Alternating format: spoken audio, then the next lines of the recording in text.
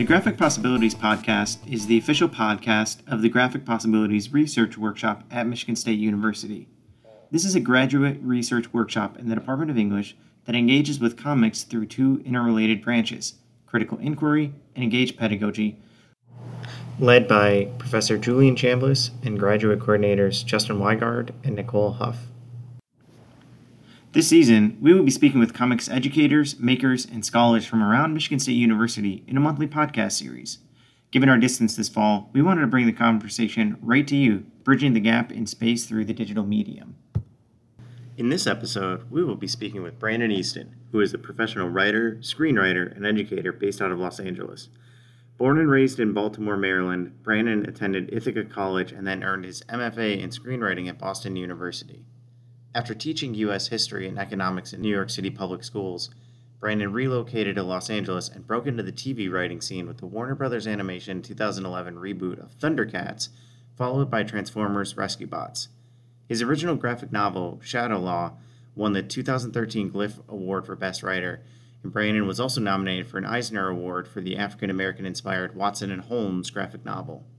Brandon is currently on the writing team for the Star Trek Year 5 graphic novel series from IDW Publishing, and a writer for the DC Comics Future State Superman event series, which was released in January 2021.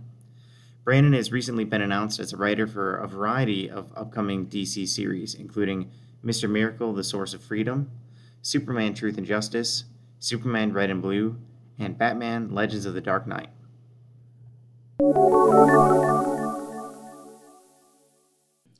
Thank you for joining us today. We really appreciate you stopping in to talk with us. And for those of our listeners who aren't maybe familiar with your longstanding work in comics and film and television, could you tell us a little bit about yourself and your work in comics, and also a little bit about maybe your work in education too, because I know that you were a teacher as well. Yeah, so I'll start with the education stuff because that's more chronological. So I taught in New York City public schools from roughly 2002 to about 2008. I spent about 3 years in the Bronx at Middle School 391, and then I spent another 3 years in Harlem at Thurgood Marshall Academy. And those were really transformative times for me as a creator, because I hadn't really been around children since I was a child, really, because I don't hang around kids, and even like children who were in my family, I didn't deal with them on an academic level. They were family. So that was a major wake-up call and a big shift in my thinking about what the world was actually like in a lot of ways now, and we'll probably get into a little bit more of that later. But overall, in the overall arc of my career in general, I'd started writing as early as high school. And I had written a short story that one of my friends had passed around to all the upperclassmen about an alien invasion, and I was stunned that people actually liked it. So I got some respect, weirdly enough, because in my school it was very, very, hierarchical. There was definitely a stratification system, and if you were a freshman or a sophomore who got props from juniors and seniors, it was pretty cool, particularly for academic stuff, just for like creative stuff, So my formal kind of breaking into the industry happened in 2002. That was my first comic book gig, which was with Dreamwave Productions on Arcanium. And then years later, I moved to LA and I broke into the Hollywood scene with work on the Thundercats reboot of 2011, which led to like this, it was like a domino effect. I'm giving you a lot of horrible years kind of encapsulated, but, it was a domino effect career-wise where it stumbled into graphic novel work, then more TV work. And I got into the Disney ABC writing program in 2015. And that was kind of like another launch pad that kind of took me to a different level as a creator. And since then, I've worked on a variety of properties like Marvel's Agent Carter. I did the Black Panther animated series, the 5th season of Avengers Assemble. It was called Black Panther's Quest. I've written a Vampire Hunter D adaptation, which was a famous sci-fi horror franchise from Japan. And I've worked on a ton of comic book series. I did an Andre the Giant biographical graphic novel. I've done a bunch of other stuff recently, like Judge Dredd, False Witness. I've done Transformers Galaxies. And a lot of big stuff has been Superman. I did a Superman story about mass incarceration. It's called Truth and Justice. It just came. The third part just was released yesterday, which was Friday the 12th of 2021, Friday, February 12th of 2021. Also, they just announced I'm doing a Batman story in Legends of the Dark Knight anthology.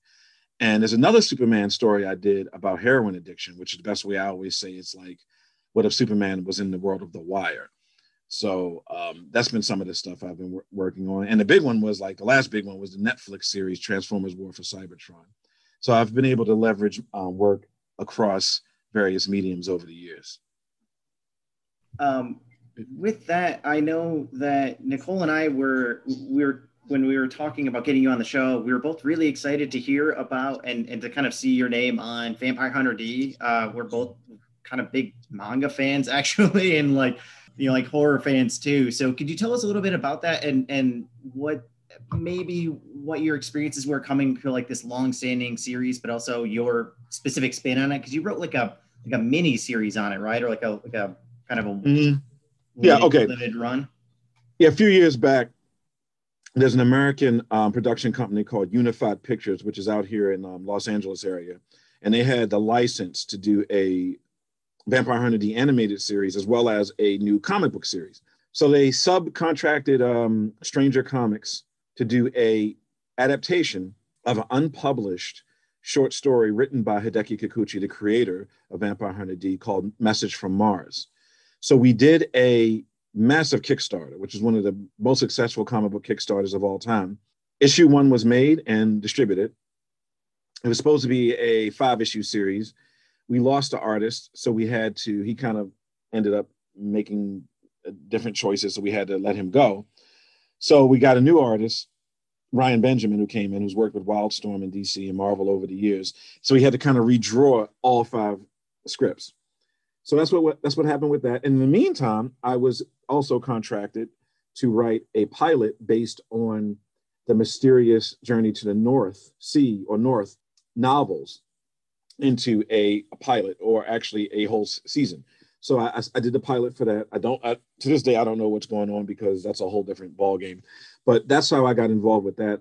I met the producers way back when. We got along, and after they went through a couple other writers, I was next up to bat, and that's basically how I stumbled into the world of Vampire Hunter D. That's awesome. I was being a little nosy about that earlier. I was telling Justin how interested I was in the Vampire Hunter D series. So thank you. You're welcome. I also am wondering, just based on your work as an educator, especially having been an educator of history, you also have a background in sociology, just how you see that work and that knowledge intersecting with your work in comics and in television. Well, my sociology background, that comes from my undergraduate degree at Ithaca College.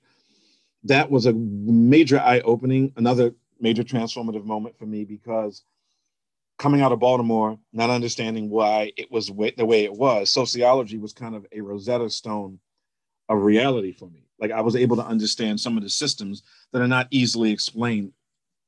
And it was also like an interdisciplinary situation where I also took a lot of psychology courses, and then economics courses, and then politics courses, and it became this like mosaic of understanding how and why certain things happen, right?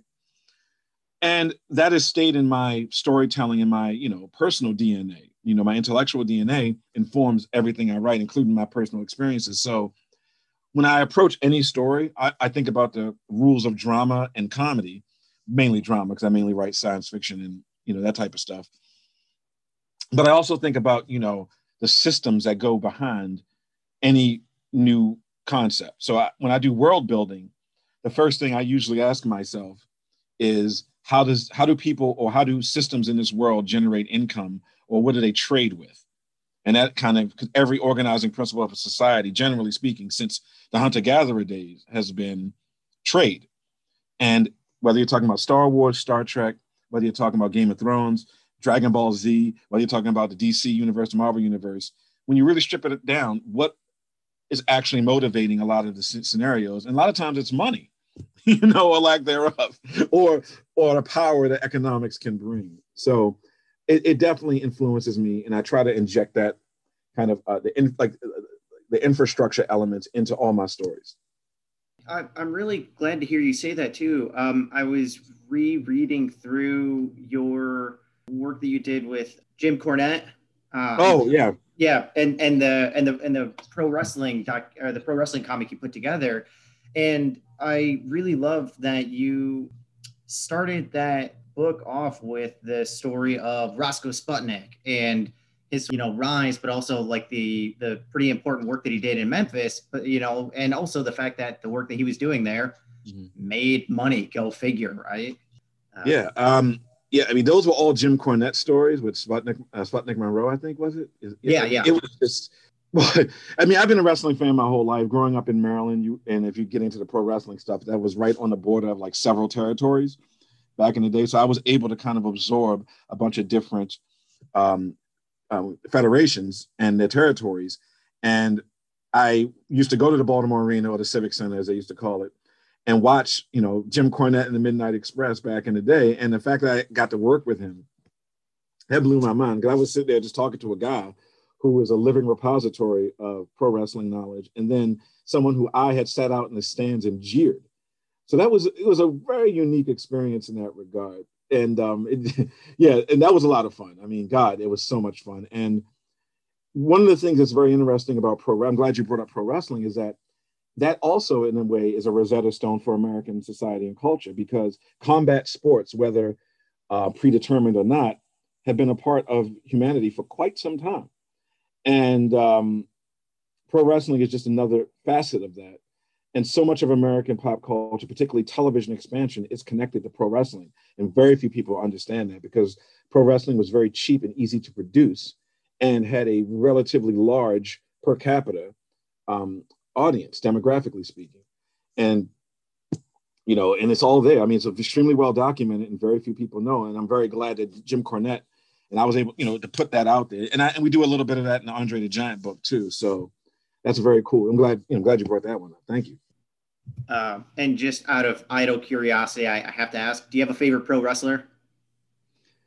There's not one, but one of the guys I really enjoy watching is a dude out of Japan, out of New Japan Pro Wrestling, named Katsuka Okada.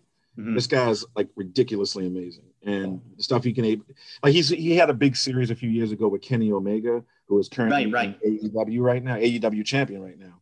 And if you go like Google and look up Okada versus Omega, those matches are like considered to be like platinum standards right now. The things that these two were able to do and not kill each other. Extraordinary work. So I would say Okada is probably number one and number two in the world. And then there's a bunch of other folks, but I would say Okada. Yeah. Cool. Yeah. All right. Thanks for indulging me. No problem. Thinking about just the way that our podcast works in trying to engage comic educators, I'm wondering if you, based off of like John Jennings and Stacey Robinson's call to critical making, what insights or advice you have to other comic educators and comic makers when it comes to critical making. Yeah, wow, that's a good one. I mean, I could talk about 4 hours on this topic. I think that when it comes to this subject, I really have to say, and this is just purely my opinion, that it's better when you have someone who actually has a love of the medium to teach it. Because while I am completely capable of teaching opera history, I have no love for it. I don't disrespect opera. I'm just not an opera fan or aficionado, right? And I feel that it helps when people who are engaged in the creation of it, in that small Venn diagram of people who create and also are educators, I think that's vitally crucial. Because if you have someone talking about it and trying to engage people critically on it, but don't have a love for it, if it's purely an abstract academic or pedagogical topic, I think you can lose people very easily and very quickly. And I learned that the hard way when I was teaching in the Bronx, where I taught a very underprivileged and academically challenged population of students, and I found that when I would bring up it, like back then it would have been Naruto, right? I would bring up Naruto or One Piece or even horrible Dragon Ball Z and Dragon Ball franchise in general. They would connect with me on a level that they didn't connect with a lot of other teachers or instructors on, right? And it wasn't that I could not only talk about it, but I actually had a deep knowledge, a bed of knowledge. They would try to challenge me, and I would blow them out the water every time with all the things I'd read and all the episodes I'd watched. Like, they were stunned by that. So I feel like the best advice is to actually either develop or have a love for the medium itself, because comics is not something that everybody intrinsically understands.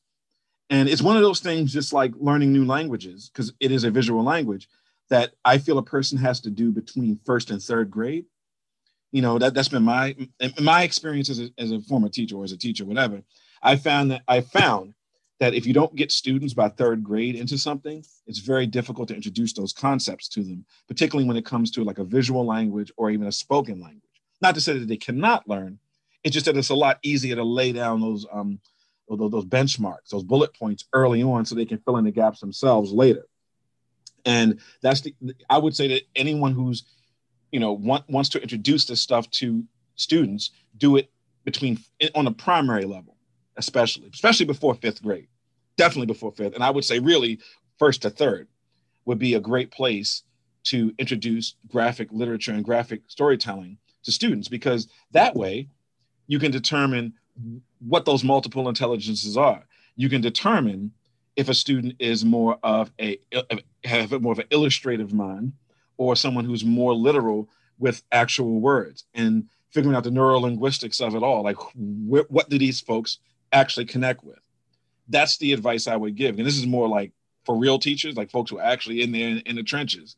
I would say, one, have a love or develop a love for the medium, and two, introduce it early as possible to see where your students actually, this is an assessment tool too, because if you give them Garfield, and Garfield is considered pretty standard and simplistic, but if you can determine where your students may end up by how they interpret what they're seeing, just in like a 6 or 4 panel Garfield sketch, or even Calvin and Hobbes, or even something extremely simple like Ziggy. Far Side is too complicated, but like something that is extremely basic, I feel that is a good way of assessing a student's ability to absorb this stuff, but also figuring out what they actually are into. So that's my advice. Like, get it to students early as possible. And if you're teaching higher grades, try to pick the material that's right for that grade. So you can't show, for example, A Contract with God by Will Eisner to, middle schoolers. They're not going to get it. But, if you find a really hot manga, like Demon Slayer, for example, right now, which is burning up the charts globally, or even, Naruto, or like all the Gundam material, and even like the anime inspired stuff like Transformers here in the States. If you can find that stuff, meet the students where they are, and then you can bring them up. And I would say that, identifying the right piece of material is absolutely critical, because there's no way on earth I would show The Dark Knight Returns, Batman, The Dark Knight Returns, or Watchmen, to middle schoolers, but maybe a college crowd is going to definitely take that in a lot better than even a secondary crowd would. So I think subject matter is deeply important for that too, if that makes sense. Yeah, it super does. And going along with that, you talked a lot about being really intentional with content, using even being able to use the content as a form of assessment itself, which is a really phenomenal, like litmus test for those classes. Do you have any pedagogical strategies or like activities that you found that you got to teach with comics that worked really well, or even ones that didn't, that we might be able to like learn from? Because I often find that those lesson plans that we think will go over super well and then don't kind of teach us a lot. So let's see. We had a graphic novel version of The War of the Worlds that this would have been back in 2005, I want to say, or 2004. It's quite some time ago. And I wanted to I had the students over the summer go pick up the book, The War of the Worlds, by H.G. Wells. And then when the school year started, I had the actual graphic novel. So what we did was compare and contrast the visual language, that like how did they imagine what these things look like versus what someone else did. And so what I wanted to kind of hammer in, this was during like a media literacy phase of what I was teaching at the time. I wanted to kind of layer in the fact that when you read a book, you're the director. You're not the writer, but you're the director. Like, you're creating the images yourself. You're putting the camera in different places yourself. Whereas when you have even a graphic novel or movie or TV show or whatever, someone else is placing the camera, or as John Berger would say, the ways of seeing, you know? And once that's taken away from you, the question is, what am I being taught or told or manipulated into through someone else's lens versus reading a piece of literature, which in and of itself is an act of manipulation, because all art is emotional manipulation in some people's mind, right? But the trick is, I found that prose literature allows you a degree of personal control, whereas the visual arts tend to basically guide you. It's almost like like being put on a rail and like taken through a voyage, as opposed to absorbing it for yourself. You know, so I think that was something that I did that I felt that it didn't, I mean, and again, I'm encapsulating a lot of horrible times in a short sentence or a paragraph or two, but that didn't go over as well because they didn't connect with the Victorian era, because these were kids in the Central Bronx who, quite frankly, their families did not, as academics call a text-rich environment. They didn't have a text-rich environment in home. Like when I was growing up, there were magazines, newspapers, ebony, jet, encyclopedias, dictionaries, thesauruses. I don't know what the plural thesauruses are, you know, but we had that where, and I mean, this is just being honest, a lot of the students I had when I was in the Bronx, the only literature they had in their house were video game strategy guides and cheat code books, you know, and it was like, you know, how do you engage with people who are not practiced with having casual reading and casual literature in their homes? So that's where I realized that I really had to meet my students where they were. And again, not in a condescending way, but in a literal application of how do I get them to the next level? How do I feel comfortable promoting them to the next grade? You know, and I'm not a fan of social promotion at all. So in that scenario, I wanted to make sure they actually learned something before they went to the next level. You know? Thank you. Nicole, do you have another question for our guest? Not right this, actually, yeah, let me ask about this. So the Noir is the new Black comics anthology. We know that's due to be released soon. Just for our listeners who are not as familiar with it, could you just tell us a little bit about that project and your specific contribution to it? Yeah, there's a guy named Fabrice Sablowski. I hope sorry, Fabrice. He's a French guy. I'm messing up his last name. He was I think he is the creator of the Spider-Man Noir character for Marvel. And he's done a bunch of other stuff. He worked with Humanoids Press and all this other stuff. So he decided to get together 40 Black, not African-American, 40 Black creators, artists and writers to do creator-owned stories in a series of short noir, you know, inspired, you know, tales, right? And it's a brilliant idea. It's literally unprecedented as far as I know. But with that being said, my story is called Gemini Visions, and it's about a disgraced former Baltimore Police Department detective who lost her twin sister many years ago. And my story begins with them finding a dead body of a young Black woman in the Druid Hill Park Reservoir, which is based on a true story. It's called Baltimore's Lady in the Lake case, where a former waitress, a bartender, a waitress who worked in a bar, sorry, her body was found in the Druid Hill Park Reservoir back in, I think, 1970 or 1969. And it's a crazy case because it's solvable, but not quite solvable. It's very much an unsolved mystery, like you would see on the old show with Robert Stack. It's like, to this day, I mean, I'm a big true crime fanatic, so I went down that rabbit hole, and I wanted to put that story back into the consciousness. So I took that and mixed it in with a noir tale in Baltimore's underworld, you know, particularly with the sex work underworld of Baltimore City. So that's what my story is about.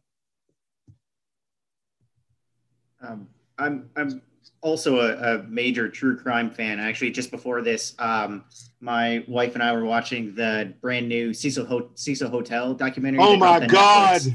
Don't get me started on that one. I live in LA, you know. Oh yeah. And so I've heard that story, you know, a ton of times. I've watched the video, that tragic, insane video before. At least I am. Yep. Yeah, exactly. But I'm really struck by this, by your intentionally bringing these kinds of these elements of true crime into the comics form, right? And also like these very true narratives too. I think I'm more just curious about your experiences writing in nonfiction versus in Oh, fiction. I see. Yeah. Okay. Nonfiction is a lot harder, much harder, by a long shot. And I'm going to tell you why. Nonfiction is difficult because if you're talking about darker subjects or salacious subjects, you still have to inject a bit of humanity into it, or else it becomes yellow journalism. You know, for example, when I was doing the Andre the Giant book, this is a man who literally drank himself to death, right? And he had a lot of debauchery. But I was also working with Andre the Giant's only daughter on that book. So I had to tell a human story without erasing his, not good decisions. And at the same time, not be salacious while not talking about his not good decisions. So you have to kind of ride this razor's edge of truth, but not exploitation. And that's the trick with nonfiction, because nonfiction, it is way too easy to like fall into the salacious side. I mean, it's just like it's a well. You just slip right into it, and it's coated with grease, and you just keep sliding right on down, right? And with that being said, I would also suggest folks check out a lot of the true crime graphic novels out there, because there's a slew of them. I mean, tons of. There's one about the Green River Killer. There's one about the Torso murders in Cleveland back when Elliot, called Torso by Brian Michael Bendis. I mean, he kind of fictionalized it a bit, but the core of it is what actually happened in Cleveland and the Kingsborough Run murders, right? And there's millions of them. I mean, you can just look it up. But I feel that there is a unique challenge to nonfiction graphic novels that doesn't exist, because if I wanted to blow up the world 55 times in a Superman story and have everything be okay at the end, I can do that. You cannot do that in a nonfiction stuff. If I'm talking about the Cuban Missile Crisis, no missiles were launched, So we have to keep it to that. And just staying within the bounds of reality without going too far with sensationalism, I think that's the challenge with nonfiction. But that said, nonfiction graphic novels rock, and they're so much fun, and there's so many of them, and there's so much fun to write and read, Julian, did you have any questions? It seemed like you were almost going to ask one, and then I probably cut you off because I had to ask about true crime.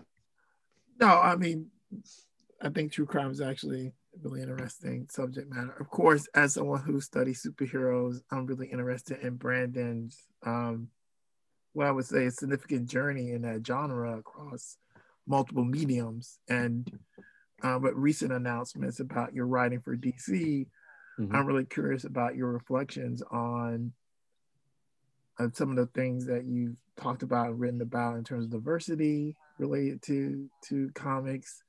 And in particular, I'm a huge fan of Jack Kirby, as many comics fans are.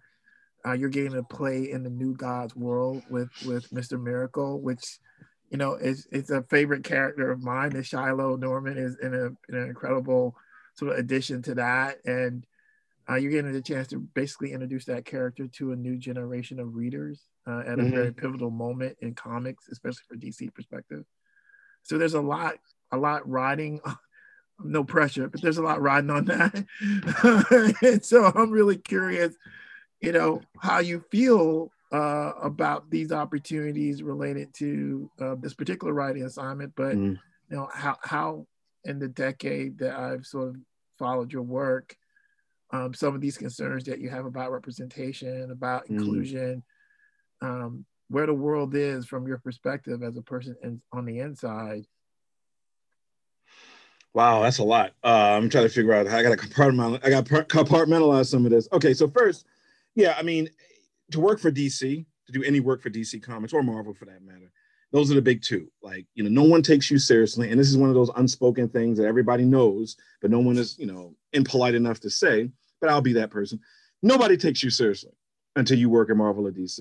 It sucks. It's like nobody takes you seriously until you're in the NBA. Nobody takes you seriously into the Major League Baseball. No one takes you seriously until you're in the NHL, or you win, or for example, like Serena and Venus, no one takes you seriously until you get to the US Open and win it, right? So DC and Marvel are the pinnacles of American superhero storytelling. I never thought I would actually work for I thought it would be Marvel before DC. Actually, it was Marvel before DC. But to be able to tell the stories I've been able to tell, given some of the problems in the American comic book industry regarding diversity, and not even just diversity, specifically Black people, the unwillingness to hire Black writers. They'll hire Black illustrators all day long. It's almost like the NFL used to be, where it's like they'll have Black running backs and tackles, but they didn't have a Black quarterback because that's the smart position. Same thing happened in comics. Writing is considered to be an intellectual craft, for better or for worse. Specifically Black men, the first 10, I actually did this in a class, the first 10 words that come to people's mind when they think of Black men is not intellectual is not in that list. So people don't look at you as someone who is capable of stringing words together, of world building, of telling a story that's not just about race, as if that was a bad thing, but that's what you believe. That's the belief. That's that you always have some kind of quote unquote mystical agenda, leftist, communist, Marxist agenda to slide into your work, when the reality is you're just talking about your experience. Like for the Mr. Miracle series, which is coming out May 4th of 2021, it's a 6-issue miniseries called The Source of Freedom. And it's all about Shiloh's journey as not only a Mr. Miracle, but as an African-American Mr. Miracle. What does that mean? I talk about that. I bring it up. But then I did 2 Superman stories, one about mass incarceration. The second one is about, heroin addiction. One is specifically about race, but one is not. Then the Batman story I did recently has nothing to do with anything other than him it's an Indiana Jones adventure with Batman in it, basically. He's looking for a Catholic artifact, and a bunch of other people are also looking for that artifact. And it's Batman being Batman, doing his detective stuff in Venice, Italy. Just like at the beginning, just like in the first act of Indiana Jones and the Last Crusade. Like, I was heavily influenced by that. Like, my influences are way beyond just race, class, and gender. Like, I was born and raised Catholic. You have no idea how much like Knights Templar stuff is floating around in my head, and Vatican secrets are floating around in my head, right? So I think that while I do approach it from my perspective as I'm 6'2", a large African-American man, I also have a whole realm of life experiences that have absolutely nothing to do with the color of my skin that I inject into my work.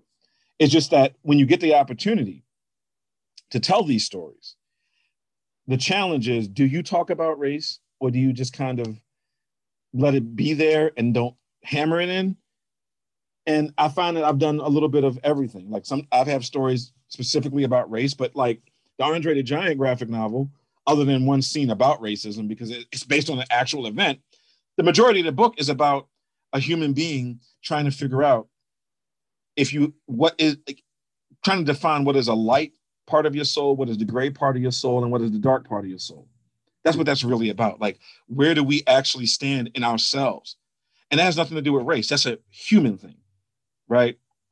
So while I do believe that it's important for writers of color, particularly people from the African diaspora, to talk about those type of issues, post-colonialism, colorism, economic racism, environmental racism, the whole 9 yards, right? Gender discrimination within our own communities and stuff.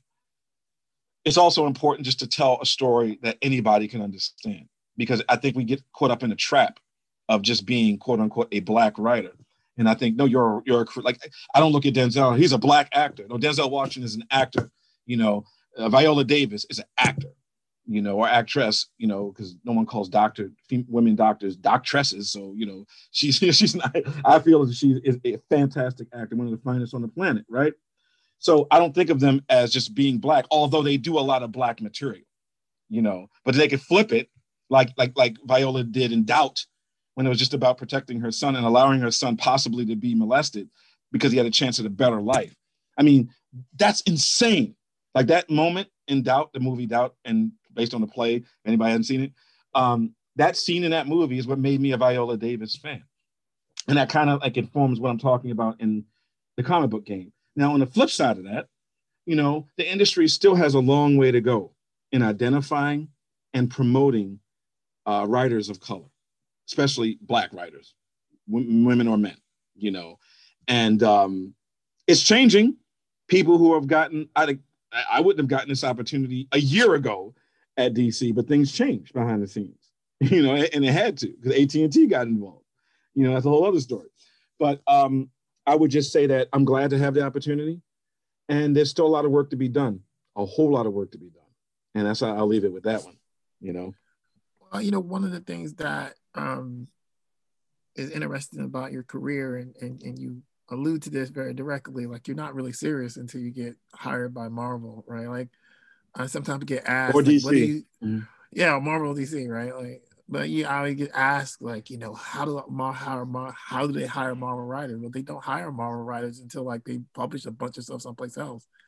And and the fact of the matter is that those people often have done a number of things like you've done, like they've done work on licensed properties, they've done work in animation, they've done work in games, right? Like they've done a lot of things. And your CV is impressive in part because like you've worked on pretty much every major, what I would think of as big name pop culture franchise in on some platform in the last decade. Like Not Star Wars yet. not Star Wars. That's right. You haven't done Star Wars. My Yes. bad. I was wrong. Okay, yet he's saying put it out there, universe. Yet, what's the value, if there is any value, in that kind of license work? Because of course, from a cultural standpoint, from a pop culture standpoint, that is like water to students. They everyone knows that stuff. And I want to say that I was a huge fan of the Netflix Cybertron. I thought that was really, really well done. Thank you. But of course, you know, those franchises are multi-billion-dollar things that generation after generation of the consumer is consuming. What's the value of that, of doing that work when you're a creative? And could there be possibly any consequences when you're a creator of color working in that with those properties? Yeah, that's a fantastic question. Oh man, and God, that's another one that can go 4 hours. I mean, they have panels on license work, as you know, at Comic Cons, and sci-fi cons. Okay, so here's all right. It's kind of a double-edged sword, but first, I mean, one side is sharper than the other, obviously. The trick is this: you want to get published wherever you can. If you can get on a licensed property, whether you're doing a movie tie-in novel or like one of like Walking Dead now suddenly has a bunch of like side novels, you know, that kind of expand the world a little bit. And then, you know, everything does the Expanse is based on novels, but you know, like The Witcher, you know, all these things, like you have all this like tie-in media, although The Witcher was a novel series first, but whatever is like Aliens, the Aliens franchise, that has significant amount of ancillary media that has been created by a lot of great writers. You want to get your name in there because it exposes your name to people who normally would never know who you are. Now, the flip side of it, and this is where it gets dangerous, is that if you only do that, then eventually you'll stop being taken seriously because you've only done somebody else's work. The trick is to create a stream of original material and licensed material. Doesn't matter which comes first. Generally, you don't get the licensed material unless you've done something. But I've known people who've gotten their first chance working on like an adaptation, you know, like a Halo novel or a Halo comic series or World of Warcraft or StarCraft, something along those lines, right? And that stuff is really important. I don't know if there's any penalty if you're a person of color or a woman, you know, working on those materials. I think the penalty is just simply working on those materials exclusively, regardless of what you look like. Because if you are seen only as somebody, I mean, it's this weird thing where people won't take you seriously until you do that type of work. But if you only do that type of work, you start losing credibility in the long run because the assumption is you can't do anything else. Sort of like actors who get typecast, you know? So I would say that there's a value in working for like Transformers because it has a multi-national fan base and they're always whining and complaining about something. But the fact that your name is in that conversation, even if they hate you, because being hated is also a form of public relations. You know, I mean, our former president is the best example of that, right? So with that being said, you know, it's good to do the licensed material, but you don't want that to be the bread and butter of your career long term. Now, what it does do for you is that if you drop, let's say, a Judge Dredd graphic novel or My Little Pony, or G.I. Joe or something like that on somebody's desk and said, I wrote that, and that person happens to be a fan of that franchise, like an executive or, a director or somebody with money, is a fan of that franchise, they may take you a little bit more seriously because they say, oh, you can work in somebody else's world. You can play in somebody else's sandbox and you did it well. That is a skill a lot of people don't have. And it's a necessary skill if you want to work in, the so-called Hollywood entertainment industry, So I think that, like I said, it's a double-edged sword. One side is sharper than the other, though, on a good way. The blunt side of the blade is getting typecast, but the other side, you make a little bit of money and you get your name out there and you can use that as a leverage tool for the rest of your career. And to follow up on that idea, obviously one of the things that has been a consistent part of your narrative is the original work, like working very hard to tell your stories. Mm-hmm. And over the last decade, I think the sort of steady drumbeat related to the marketplaces, there is a lot of stuff from creators of color out there. You have to find it, right? Different platforms have opened up in the last few years. We can argue about Kickstarter, GoFundMe, all these spaces. As a person who's sort of been thinking about and been doing for this whole time, where are we in that conversation about original minority creators, men, women of color, and their ability to get their stories out into the marketplace? Is it better now? Yeah. I mean, first of all, there's never been a lower bar of entry for anybody, whether you want to write novels or shoot short films or create your own graphic novel. It all depends upon several factors. It's usually economics is what kind of is an obstacle for most people in the visual arts, because you have to either have time enough to create it and be able to pay your bills, or you have to figure out a way to finance, things beyond just paying your bills. Now the easiest thing to do in the world, so to speak, is write a novel, which is also one of the hardest things to do in the world, right? But there's an extremely low bar of entry because anybody can self-publish. Graphic novels become a little bit more complicated because it's a collaborative art. You can write a novel by yourself. You cannot do a graphic novel by yourself unless you can write, draw, color, edit, and get it bound and distribute it. And even with digital distribution, there's still a lot of money and work that goes into it, right? So I feel that you can create what you want now easier than it ever was before. Like if I wanted to find out how to write a screenplay, like in 1985, it was very difficult to find out what a screenplay looked like in 1985 unless you were in Los Angeles, right? Now, I can download every script that's ever been written within like a couple of hours, literally. That didn't exist before. There was a transgender film, a film about transgender characters in Hollywood. It came out a couple of years ago called Tangerine, right? That film was shot on an iPhone. The whole damn thing. There's nothing stopping people other than a lack of ambition and a lack of know-how and really just determination. If you want to get something done, you'll get it done. I remember Felicia Rashad, I'm paraphrasing her when she was on, I think, Oprah one time where it was her and Viola Davis and I think Loretta. There was a bunch of Black women actresses talking about the industry or whatever, right? And something Felicia Rashad said has stuck with me for like all these years. And she said something like, people came up to me and was asking about how Spike Lee did it. And I'm paraphrasing her horribly, but she said, but Spike Lee just did it. He didn't wait for permission. He went and did it. And everyone around, like, we did it. So I feel that, and this is where I might sound a little bit like meaner. People just have to do stuff, finish what they start. As somebody who has done conventions I've been going to conventions for almost 30 years, but I've been speaking at conventions since 2010, right? At a bit like San Diego Comic-Con, WonderCon, New York Comic-Con, the whole nine, right?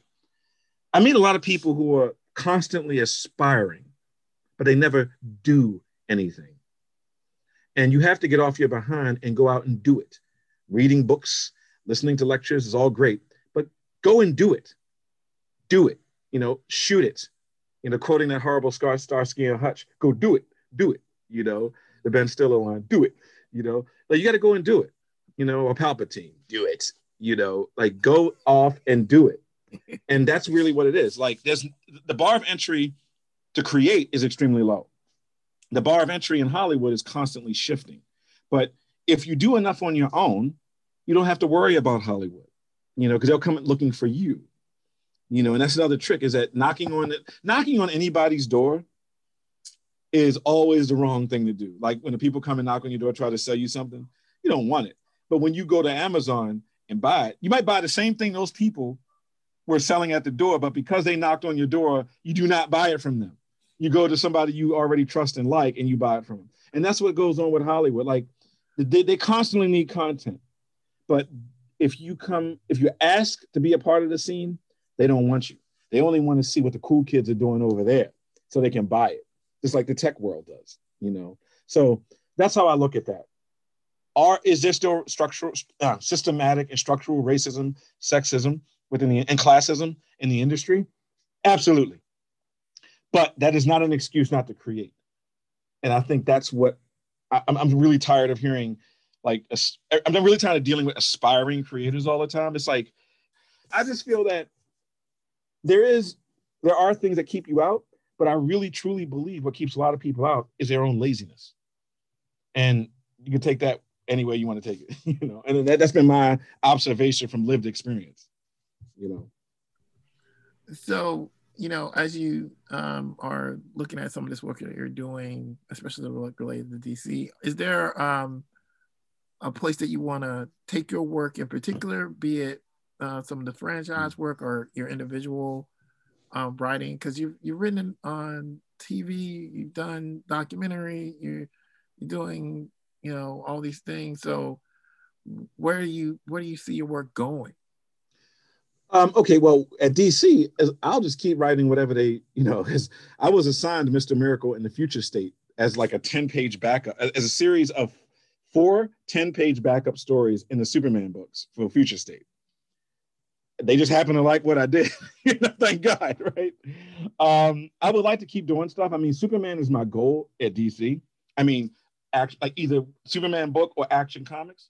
I would like to have a run with Superman, like John Byrne or Mark Waid, or like my current colleague Philip Kennedy Johnson, who's doing amazing work with Superman. That's one of my goals. I mean, if I could jump into other parts of the DC universe, if they allow me to, I'm not going to. If they want me to do Flash, I will do Flash. They want me to do Swamp Thing, I will do Vixen. I will do Jimmy Olsen because it's the DC universe, right? With that being said, long term, I want to get back into TV. I mean, my plan is to be a showrunner. I have a big space opera concept in my head that I've had for like 20 years. I'm still not smart enough to do it. I'm getting smart enough to do it because I have to learn how you do this stuff where people actually give you money to produce it for, But my long-term goal is to be a showrunner, just like J. Michael Straczynski did with Babylon 5, or Gene Roddenberry did, or with Star Trek, or George Lucas, or the folks who created The Expanse, or Tomino, who created Mobile Suit Gundam. Like that would be, or Mamoru Oshii, who created who refined the Pat Labor series. This is deep cuts in anime. That's where I want to go. I mean, I'm very much into space opera and big intergalactic adventures that are based on real world events. And I would like to create a TV series, live action, in that vein. And that's my goal. That's my big career magnum opus goal. I don't know if that'll happen, but that's where I want to go with it long term. Yeah, and I'm struck by the fact that as a writer, as a creator, you're really drawn to speculative work, like it's sci-fi work.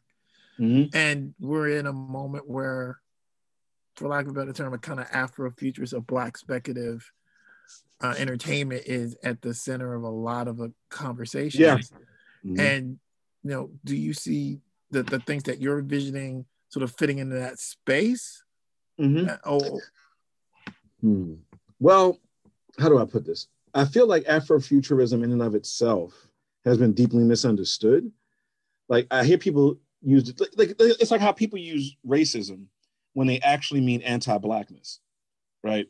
I feel that Afrofuturism is an umbrella for so many different things. Because, for example, would Star Trek Discovery season, I guess it's season 3, would that be Afrofuturist? Because the two main leads are Black and they save the universe together, but it's Star Trek. But is that Afrofuturist just because you have two Black leads? Or is there an element from the diaspora that's injected into the narrative that makes it uniquely about African people? Like, let's say, Black Panther or the intergalactic empire of Wakanda, which is in the comic books, right? I mean, that's a tricky one, because my space opera concept, the main characters, most of them are people of color, but they're not exclusively so, right? So then does that count, because I'm a Black creator with Black main characters in a space empire scenario? Is that Afrofuturist if it does not specifically talk about elements of the diaspora in that context, right? So I don't know where I fall in that category, because I haven't done anything like some of the work of, like, let's say, N.K. Jemisin or Nnedi Okorafor or even John Jennings. You know, like I don't, my work doesn't look or feel like that, but I am a Black creator of speculative fiction. So is that Afrofuturistic, or is it just me doing, a Black guy doing speculative fiction? You know what I mean? And I don't know the answer to that, because I feel like it's a constantly evolving and nebulous term, just like the word racism is. You know, I don't know what it actually, there's a textbook definition, but an application, it can mean so many different things. And it's often a misnomer, in my opinion. You know, so yeah, I mean, I support, I read, I like to think I'm creating an Afrofuturistic element, but I don't know if you can say Brandon Easton's work are specifically Afrofuturist. You know what I mean? So yeah, I'm still like up in the air about that in and of itself. Well, that's a great answer. I think part of your questioning about that is I think a perfectly normal thing. But I really appreciate that answer, and I don't have any other questions. So, yeah, I also wanted to thank you. This was an incredible conversation, and as with most things, especially with reading your work, I have like 8,000 more questions, but I won't keep you here any longer. So I have time if you have one. If anybody has one or two more, I'm ready. We usually like to ask our guests what comics creators and comics things are really exciting to you right now, whether it's stuff that you're reading or, you know, folks that you think need a little bit more spotlight, or just stuff that you have on the to read shelf. Woo! Wow. Well, oh my God, I'm trying to follow. Okay, so well, there's a lot of folks who I deeply respect and admire, right? Like Jeffrey Thorne was a major mentor. He's now writing Green Lantern. Brandon Thomas, me and Brandon Thomas do a podcast together called The Two Brandons. These are folks who are, you know, there's a guy like Hannibal Taboo, Robert Roach, there's Jamal Igle, there's David Walker, there's, I'm trying not to leave out anybody, Ray Anthony Height, there's a guy named, oh God, what's his, I'm blanking out, I'm so sorry, guys. He does a book called Insana, the Were Spider. Gregory Elise, you know, there's Jason Reeves and 133 Art. There's a lot of folks out there who are creators of color who I've known for years who are doing great things. Books, you know, like all the new, like the High Republic stuff, the new Star Wars stuff, that's disconnected from all the Skywalker stuff. I've just gotten into that. That's been really fantastic. There's a new comic book that just came out called Radiant Black, which has nothing to do with race. That's about a superhero that uses the power of a mini singularity or a black hole, which is really awesome. I love stuff like that, like, you know, like crazy stuff, you know. God,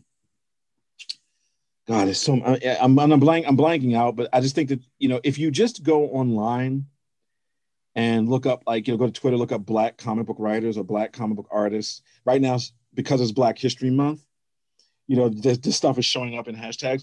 Oh, Kevin Grievous, you know, the brother who co-created the Underworld franchise and all this other stuff. On his Facebook page, he's highlighting every Black creator he knows that has not gotten a lot of shine. And the list is long at this point.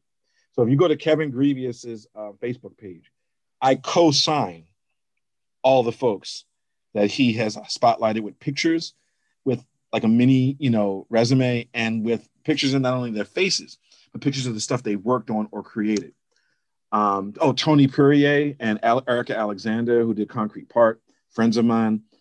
A lot more. They need a lot more. I mean, Erica was on Living Single, but she also is a creator in her own right of science fiction material, right? Lots of folks.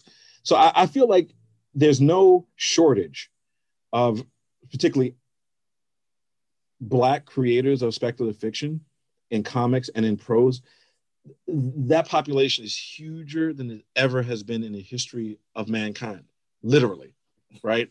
So it's just a matter of what is it you want? What's your flavor? Do you want more, YA related material? Do you want darker stuff? Do you want more erotic stuff? It's all out there.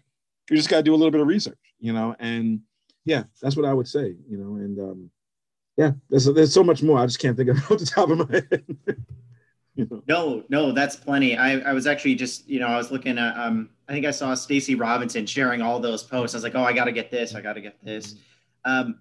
Lastly, we talked about a few things, but what projects do you have coming up? We want to spotlight your work. So what can we kind of keep an eye out for? Okay. Well, Superman it's called Truth and Justice Superman issues 4 through 6 have just been released digitally. That's the mass incarceration story. Those will be eventually collected into a print version. I don't know when that's coming out, but it is coming out sometime in the next couple of months. Superman Red and Blue, that's the story with the heroin addiction in it. That's coming out also within a month or so.